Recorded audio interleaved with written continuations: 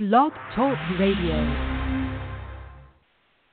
Hello and welcome to Aesthetic Insider Radio. This is your host, Angela O'Mara. Today we're going to be speaking with Professor James Frame, who is an internationally recognized for his academic leadership in plastic and reconstructive medicine and is a pioneer and early adopter of a procedure called Ellevate that is really taking off and attracting massive attention here in the US. Professor Frame is based in the UK, England, and I'm really excited to have you on the show today, Professor Frame, and welcome to Aesthetic Insider. Pleasure to be here, Angela. Absolutely. Well, before we get going talking about Ellevate and the ICLED neck defining suture procedure, as it is known in the UK, I'd love for you to tell our listeners a little bit more about yourself and your practice in England. Sure. I'm a professor of aesthetic plastic surgery at the medical school, which is at the Anglia-Ruskin University in Chelmsford, Essex. It's a sort of post I've had for about the last 7 or 8 years, and it follows on from a career in the National Health Service where I became a full-time consultant, if you like, in 1990. My main interest in those days were serious burn injuries and trauma, reconstruction, cancer, breast cancer particularly, but I also inherited a large private practice. So in 2000 I left the National Health Service and spent my time in the private sector doing a lot of cosmetic surgery, and realized that there are big gaps in our knowledge and also in our training, and it was recognized by the university that we needed to start some sort of training program for plastic surgeons in aesthetic surgery, and hence my appointment. And we've had quite a few trainees go through. Incidentally, the first trainees I took through the course were using this technique on neck, so they are actually trained in this procedure. There are very few actually in the United Kingdom that are aware of it at the present time, but those that are aware of it have been waiting for this new device for about 4 years now. The tool itself, we helped get involved in Dubai and also in Hungary, and there are people in both of those countries, nation states, that are actually very interested in how this develops, particularly in the United States. So we're very excited by it. Absolutely. Well, let's just go into a bit more depth here on the Ellevate and the ICLED neck defining suture, as I know you call it. How did you learn about it and become interested, in this procedure, kind of from the beginning? Right. Well, there's a group called the International Society of Aesthetic Plastic Surgeons, of which I've been a member for many, many years, and it was around about 2008, I think. I was visiting San Francisco at a meeting, and I got an invitation from one of the distributors in the United Kingdom, a guy called Peter Cranstone from Eurosurgical, who said, come on out to see Greg Muller, who's demonstrating one of the patients he's just worked on with a neck, and it turns out it was Ted Gagliano's property, who's very serious in the film business, and he's very resourceful and very philanthropic sort of gentleman, and he very much supports research and new techniques, and he actually hosted a meeting where I saw the results of Greg's original tool to lift up the hanging part under the submentum, or the below the jowl, if you like, on the neck and lower jaw. And I was very impressed. So I then thought, well, we've got to use this in the United Kingdom. And I invited Greg over to our hospital, and he demonstrated on a number of patients in a very, very, very expertly way, and sort of sold the technique to us. And then we used it, and I used it for a good few years and looked at my first 50-odd cases, and then I realized that there are times when his technique as is works very well. It works on young people, it works on people with pretty good skin, but the original technique didn't really lift up the neck. It didn't really define the neck. So Greg and I, to some extent, it's all Greg's idea, but I sort of try to help him along a little bit. We worked out that the so-called neck-defining suture does actually lift and elevate the neck at the same time as giving it a really nice shape. So at that point, we had the it was called the Eye Guide, which was 2 rods, fibre-like rods, with a very long suture between, and it was quite a cumbersome device. And often the light source wouldn't be quite as effective as we'd like. So, I was a bit taken aback when Greg said, well, they're going to change and modify it, and by the way, the old eye guide is gone, because we haven't actually had it now for a few years, and we've been waiting for this new tool to come through. And I happen to have seen the prototype a couple of years ago, and I know Greg's been using it for a good few years. So I thought I'd go over and visit him in August, which I did with my wife, and we went round and we had a good look and watched him operate on two very, very difficult cases, and he did it absolutely beautifully. And it's clear from that, plus the other things we were talking about and how he puts his suture in now, that he has modified the technique and adapted it to fit into virtually all patients. However, he and I would both recognise there are certain people that need adjunctive treatments. So it's not just all about the neck. Sometimes you have to include other procedures like little mini facelifts or some sort of facial tightening procedure, fillers, fat graft. And I know he uses energy tools to try and tighten the skin. We use other little devices. So we can adapt the technique to fit in what our patient needs are. And really quite excited about taking it on, really, in the United Kingdom. As soon as we get the CE mark, we'll start going. Yeah, I mean, it is. It's really, I think it's a really exciting procedure, and everybody, on this side of the pond, if you will, the doctors I have spoken to and I know are now actively doing this in their practice are getting such a great response from patients, for many reasons. Just real quick, I would like to ask how, from the beginning, and I know that you have been involved for many times and have actually helped to refine the procedure. How long, did it take you to actually learn the technique? Oh, well, you think you know it straight away, but you don't. And it's very easy to get confused. Sorry, with the original technique, it was very confusing with regards where the next suture line would go and the angle and understanding what you were trying to do with your pull. And in fact, it was too complex. It didn't need to be that complex. And the new Ellevate procedure literally just involves 5, 7, 9 holes, really small little stab holes, and a portal to actually do a bit of liposuction to the submental, the area of the chin. So apart from those small little holes, and it's quite easy that you just follow one line to the next line, and the suture is easier to tie. It just looks a better and more simplified procedure. But you can actually see the way Greg has worked out the anatomy and worked out the direction of pull, that you're going to get that lower neck to pull up nicely. And that's the problem with virtually all other surgeries on neck. You don't necessarily solve the lower part of the neck itself. Greg's technique does that. Yeah. No, that's great. And then who would you say are the ideal candidates? I know you said like from the beginning it was a much more complex procedure, and now it seems it's a procedure that can be suitable for people of all ages. But who would you say is the ideal patient? Yeah, the ideal would, let's think about what your options are for neck at the moment. You see, I see patients. Everybody sees patients that come in saying their jowls are the bit that bothers them. And then you look at them and you realise the jowls having dropped a bit, they then show a neck. If you just do a facelift, the neck doesn't always come up with the face as well as you'd like. In fact, the evidence is that the face stays up well, but the neck comes back within 3 to 6 months. The neck means, a hanging neck. So you've got to do something with the neck. And the options at the moment include extensive dissection undermining, high-risk surgery, to just working on a submental, a little incision underneath the chin, releasing some tissues, taking some fat out, tightening up the muscles of the neck, the platysma muscle centrally, and then stitching up. But that always leaves you with a significant amount of lumpiness, often with irregularities that takes ages to settle down.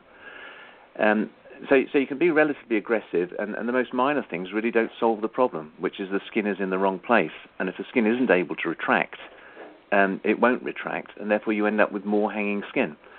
So the idea of Greg's tool, I think, is to put the skin into a position where it's higher and therefore tighter, and therefore the aging skin, you can actually get a very, very reasonable result with a good angle. The fallback is always the point that the skin didn't come in as well as you like, but you can still take it off. So you actually are doing something quite simple. You're trying to get a great result with least downtime and very low morbidity. It's low risk surgery with high reward, whereas the other surgeries are pretty high risk and high reward. And of the options, obviously the lower risk one is the better option. Of course. And I would think too, with a lower risk, there's lesser downtime, lesser post-recovery. Would you agree with that? Well, I think if you look at the videos, they're real videos that I actually saw, and from my own eyes, I know that is the case, and I know the way Greg's practice works. The day after your operation, you're up and about. You apart from a little bit of tightness, you don't look as though you've had surgery. If you get the right sort of person that doesn't bruise, that's young and who's going to follow the instructions post-operatively, there's very, very, very little downtime, and there's no scars really. The little needle holes that are used to insert the suture, they disappear within days. You can hardly see anything. And from what we've done, the early cases we did, the biggest problem was always that we were pulling things too tight and making the skin rather irregular. Now, you mentioned earlier the ICLED. How is that? Can you kind of just talk for our listeners a little bit more about that, and tell me a little bit about the ICLED and kind of what it does in relation to this procedure? Yeah. There are already in the medical literature sort of ideas where you can suspend the neck using sutures or mesh. What is different about Greg's technique is the suture is being placed in an anatomically defined area, and it's defined because the ICLED, the ICLED, IC stands for implicit care, and LED stands for LED light.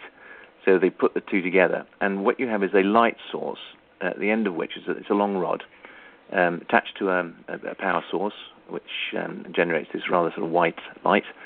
And onto that rod is a suture. And you're using the rod to take the suture through in the plane that you want it to be in the neck. And the plane you want it to be in is between the skin and the muscle, the platysma muscle, which is the muscle that sort of bands up when you try and grimace. And if you go outside of the muscle, and by elevating that muscle, you're actually pulling everything that's behind it. And that includes the submandibular glands and all the lateral parts of the neck. You're actually almost like garroting the neck up into a position that's suspended between the two mastoid processes. And it is basically a suspensory sling. But it's not one line, it's actually two lines. So it actually draws it and pulls it together and gives you the nice definition. And because you've sucked out the tissues above it, you're basically closing off the dead space. So therefore there's less risk of you getting hematoma, seroma, and therefore there's less risk of infection and basically disaster.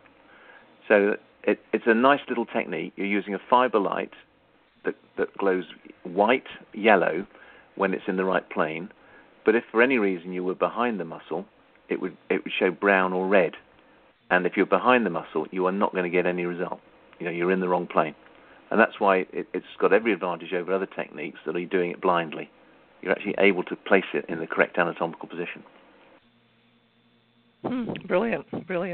Now, you mentioned that, with the rod, that the suture is attached and therefore placed, anatomically correctly in the right plane. There's a lot of talk, now, and there's other facial procedures, other body procedures where threads are used. Can you explain kind of the difference between the suturing technique in this Ellevate procedure compared to threads? Yeah, well, threads are quite thick, fairly rigid bits of material. They're basically suture material, which have got little semi-cuts made into them, and they're like little barbs. So the idea is if you insert this suture through the tissues and you go in the right direction, the barbs aren't anchoring anything in. But when you pull it from the other end, it actually catches the tissues and pulls back as it goes. And the more barbs you can get in there by a collective attachment, if you like, it can be quite strong. But there are certain tissues where the barbs won't hold, and when they do hold, sometimes on very, very thin people, they can actually tent and distort the whole facial anatomy. And in addition, you never really know what plane you're putting them. And in fact, there have been quite a few quite serious litigation cases where the barb has actually caught nerve and one gets into trouble. Now, the suture to suspend the thread lifts to try and lift up a neck are not going right the way across the neck in most instances. And if they did, they would actually be really, truly garrotting the tissues. They're not working over a bit between two sutures, which is what the eye guide or the Ellevate does. And those threads themselves, the barbs will dissolve and they will give way in the tissues. Anything under tension gives way by and large. And the sutures mostly are dissolvable these days. So in other words, it's going to be a temporary phenomenon. And I don't know anybody that's got a good long-term result from any barb type of facelift. Virtually always, its effect has gone, if there's any effect at all, at 3 months. Whereas with the Ellevate, you're expecting a result that's going to last the patient's lifetime, because the suture we're using is non-dissolving, it's non-barbed, it adheres within the tissues, it becomes pretty solidly within there, and it's pretty well hidden. There's no reason why it should ever be close to the skin, because it's on the other side. It's close to the muscle. Now, the Ellevate procedure is a minimally invasive procedure that can be performed in the office with local anesthesia, from what I understand. Is it ever necessary for a patient to have full anesthesia? Well, it depends which country you're in. In the United States, a lot of aesthetic surgery is done in the so-called office. It's like office surgery. And office surgery is you basically sedate the patient, and then you give the local anaesthetic. So it's slightly different than just a local anaesthetic itself. The idea of sedation is to make them unaware of what's actually going on, but they've got to be in a state of awareness where you can ask and respond to questions. And also, if somebody asks you to move your head, you can turn it, but you probably won't have any memory of it. Now, in the United Kingdom, that's deemed sort of not safe practice, because you have to have an anaesthetist present whenever you sedate and operate on a patient. And if you sedate to operate on a patient, the anaesthetist isn't anywhere near the head end, they tend to get a wee bit upset because they feel as though they're not in control. And therefore, that's why they like to have control of an airway, and also the drip in to make sure they have certain drugs and whatever. So it's a slightly different practice in our country as opposed to the United States. However, in an office situation, there aren't, we're talking about in England, we have regular inspections, CQC inspections we call them. You have to have all the facilities in sight for crash requirements for resuscitation. And if we were to do this type of surgery in an office upstairs, I don't think we'd get the CQC certificate to allow us to practice that way. It is a different way of doing surgery. I'm not saying we're safer or not safer, but just the way the different disciplines practice together. We have to have practicing surgeons, practicing anaesthetists, all approved by a hospital that is CQC inspected to be of the highest standard. You can't carry out that work otherwise in the United Kingdom. And to do day surgery under sedation on your own as a surgeon puts you very much at risk, and the patient more so at risk, because surgeons, by and large, if they're operating, don't really know what's going on with the airway. Now, I saw Greg operating, and he actually observes best practice in that you can do sedation, you do technique, but he has an anesthesiologist, you call them in the United States, who was there supervising and monitoring and in control of the patient. Now, that's slightly different to what most practices could be in the United States. So I would argue, he's doing the same sort of practice as we are in the UK. I know his video that he shows of a young man that he was doing the neck on was under sedation, and that's the way I've seen him operate as well. He doesn't make the patient totally out of it. He is able to talk to patients, but there's a fine line between that and then being totally asleep and sort of like spending 2 hours doing surgery and not really aware that the patient isn't breathing. And that's where we feel as though we're better to be under some form of anaesthetic. But so to your question, you can do it under local anaesthetic with sedation quite easily, and well. You can do it also the way we have to do it in the United Kingdom, which is with anaesthetic control, which usually means they have some sort of airway control.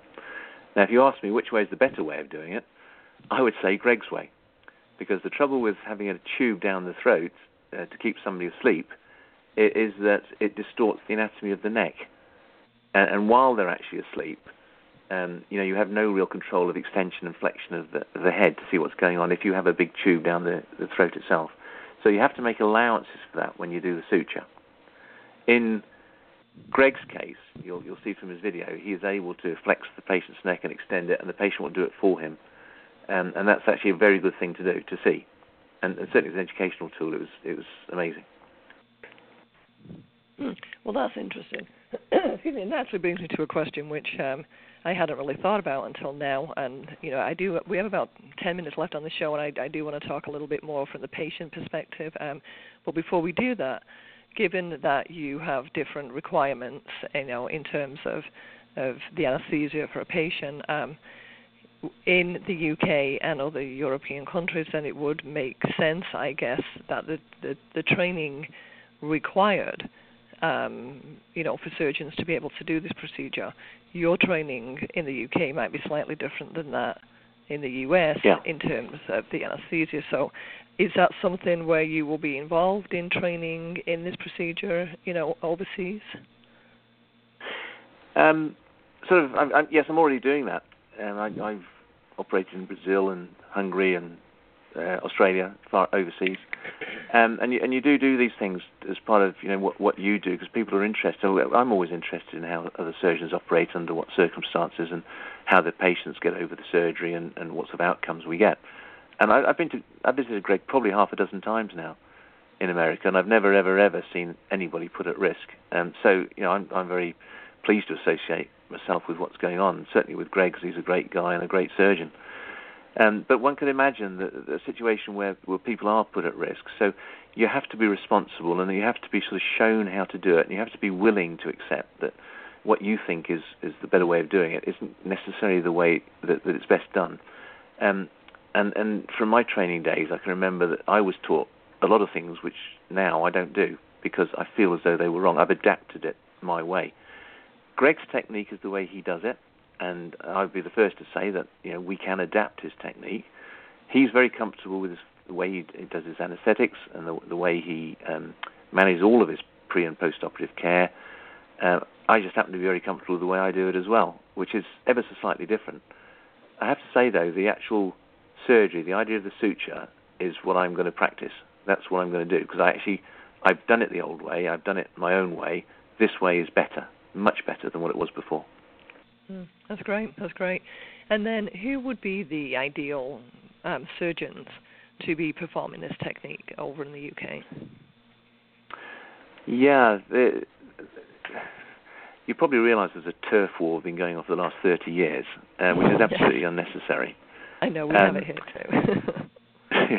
Plastic surgeons, by and large, don't own a right to do cosmetic surgery, and I think we all have to accept that now. It's happening, though, in Australia, in England, and in the United States, that the junior surgeons have recognised they're not being trained in cosmetic surgery.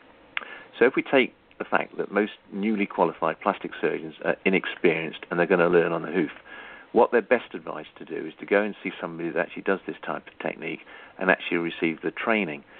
Then it's incumbent upon people like me to say, look, I'm not just going to train plastic surgeons. I'm willing to train head and neck surgeons, oral surgeons, anybody that's interested in doing safe surgery that I think is competent enough to do it. And I happen to have trained such surgeons and all sorts of techniques over the last 10 years. And I can tell you some of the general surgeons are as good as the plastic surgeons, but they don't have quite the same ego. I've got plastic surgeons I've had to teach how to scrub up properly. I've got plastic surgeons I've had to stop feeding themselves in the dining room when they're supposed to be down watching what we're doing in surgery. Not everybody is a great student, and the higher your ego, the worse you can be sometimes. In our world, we have to be humble. We have to be careful. We have to be protective of the vulnerable patient. And the biggest problem I think people are going to get into is when they choose a vulnerable patient of which they have no chance of getting a good outcome. We have to be highly selective. If we're highly selective, we'll be safe, both as in our practices, but more importantly for the patient. So the last thing anybody wants to do is harm a patient. And I have to say, I've never seen Greg operate on anybody that didn't think he could help. And I've always tried to do the same thing in my own clinical practice. I'm happy to turn people away if they're not right.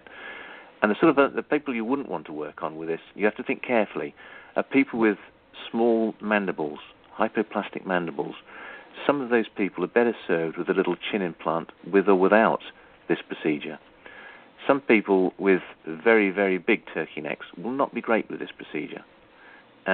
People with very old, very heavy skin will not do well with any surgical procedure on face or neck. You can get improvement, but you won't get any form of perfection. And if you think the patient's thinking they're going to get that, then you mustn't do the surgery. And so there is a bit of a compromise. You've got to be aware of your potential outcome in every individual patient, which won't be the same.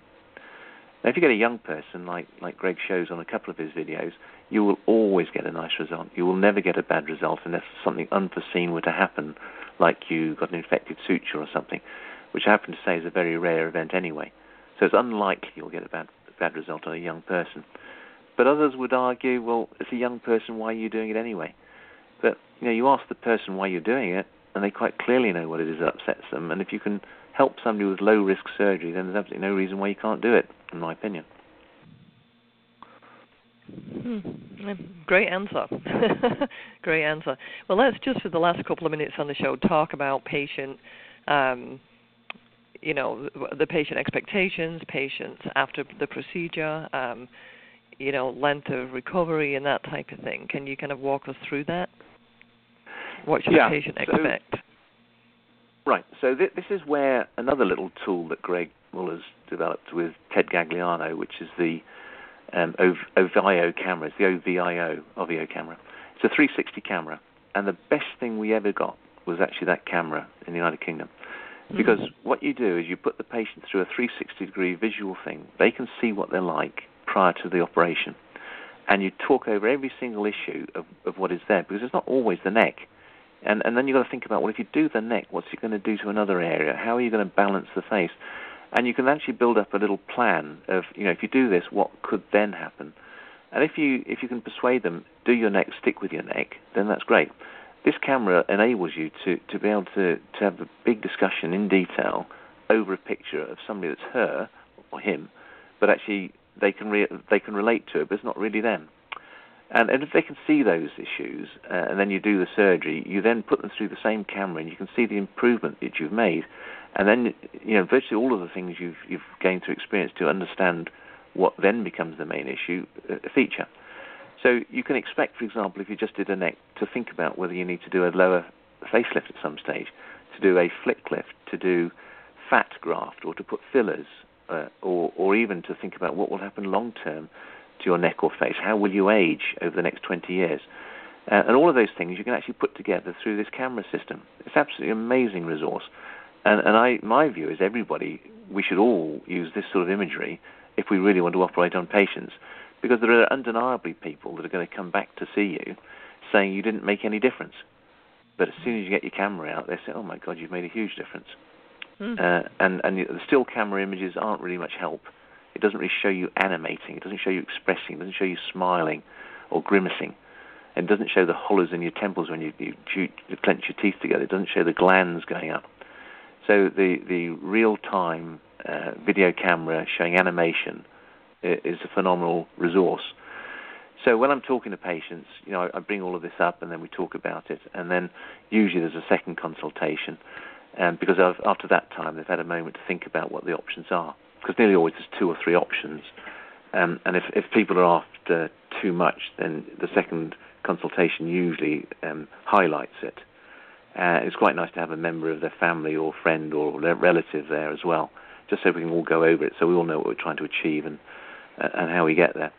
And generally speaking, if you do that type of work, you're in it together, you and the patient, and you forget the money. It's not the cost. The cost itself is one thing, but actually, if you forget that and divorce yourself from that, you're actually trying to help somebody that thinks they've got a little bit of a problem, and can you help them? The answer is yes or no. If you can, here's the best way of doing it. And then working together, generally speaking, you don't get unhappy clients.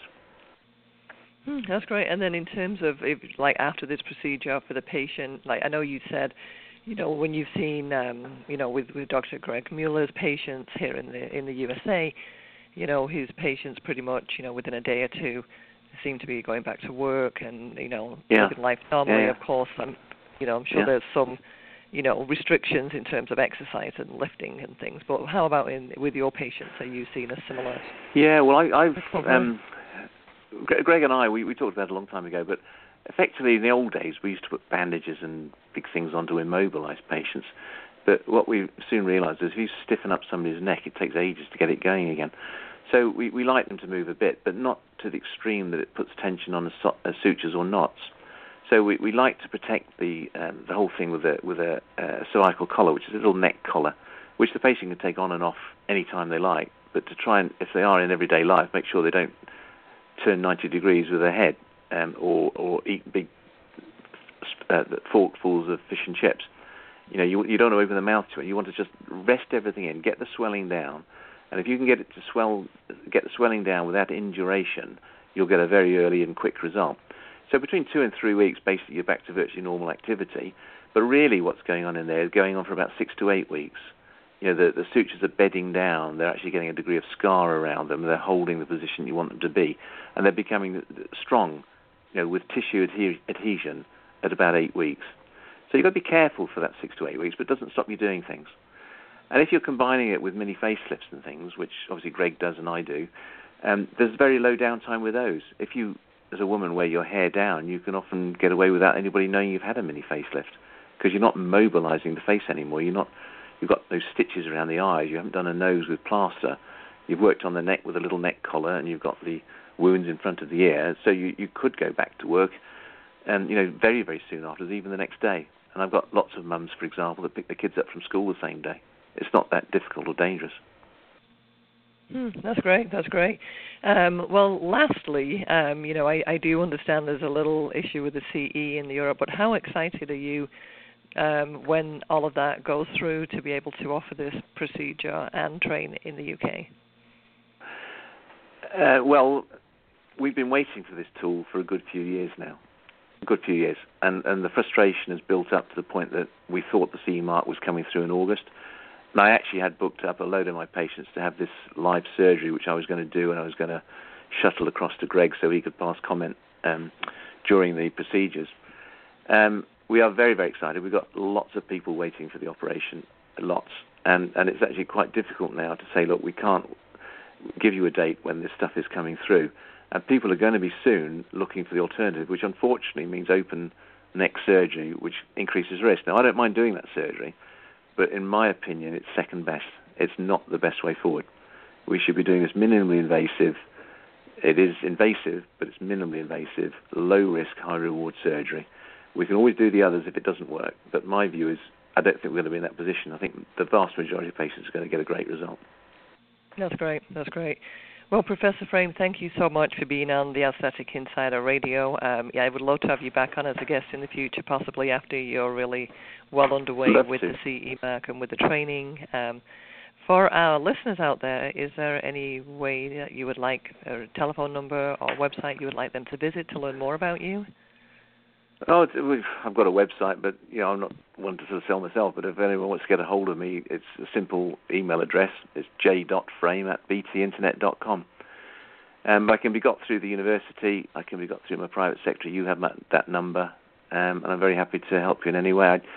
We offer a training course to plastic surgeons in the United Kingdom, which unfortunately has been. Let's say it's been scotched because not many plastic surgeons think they need to learn cosmetic surgery, which is the travesty which we're seeing both in this continent and Australia and also in the United States. Once you've got your registration, you think you're okay to go, and that's where the danger is. And I think, if we were really responsible as an organisation to say that you shouldn't be doing this till you're properly trained, you should at least have a mentor when you start your early years as a plastic surgeon. And that's why I think people starting to do this type of work just need a mentor, just for the first 2 or 3, just so they know they're doing it correctly. And I have to say that the best guy to do that in the United Kingdom is a guy called Peter Cranstow, who actually is the guy that's going to be the distributor of the product. Because he's been in this game now for 30 years. He knows exactly which surgeons are good and which are bad, and who's the one who's not going to sell the product to. He's going to make sure that product goes to the good surgeons so we get the great results, which we know can happen. That's great. That's great. And then for those listeners that would like to learn more about Ellevate, they can go to www.myellevate.com, and hopefully, some of the training and the things that we're talking about will be on that website. Well, Professor Frame, again, thank you so much for being on Aesthetic Insider Radio. It's been an absolute pleasure to have you on the show. It's great to invite me, Angela. It's fantastic. Thank you very much. Okay, bye-bye. Bye.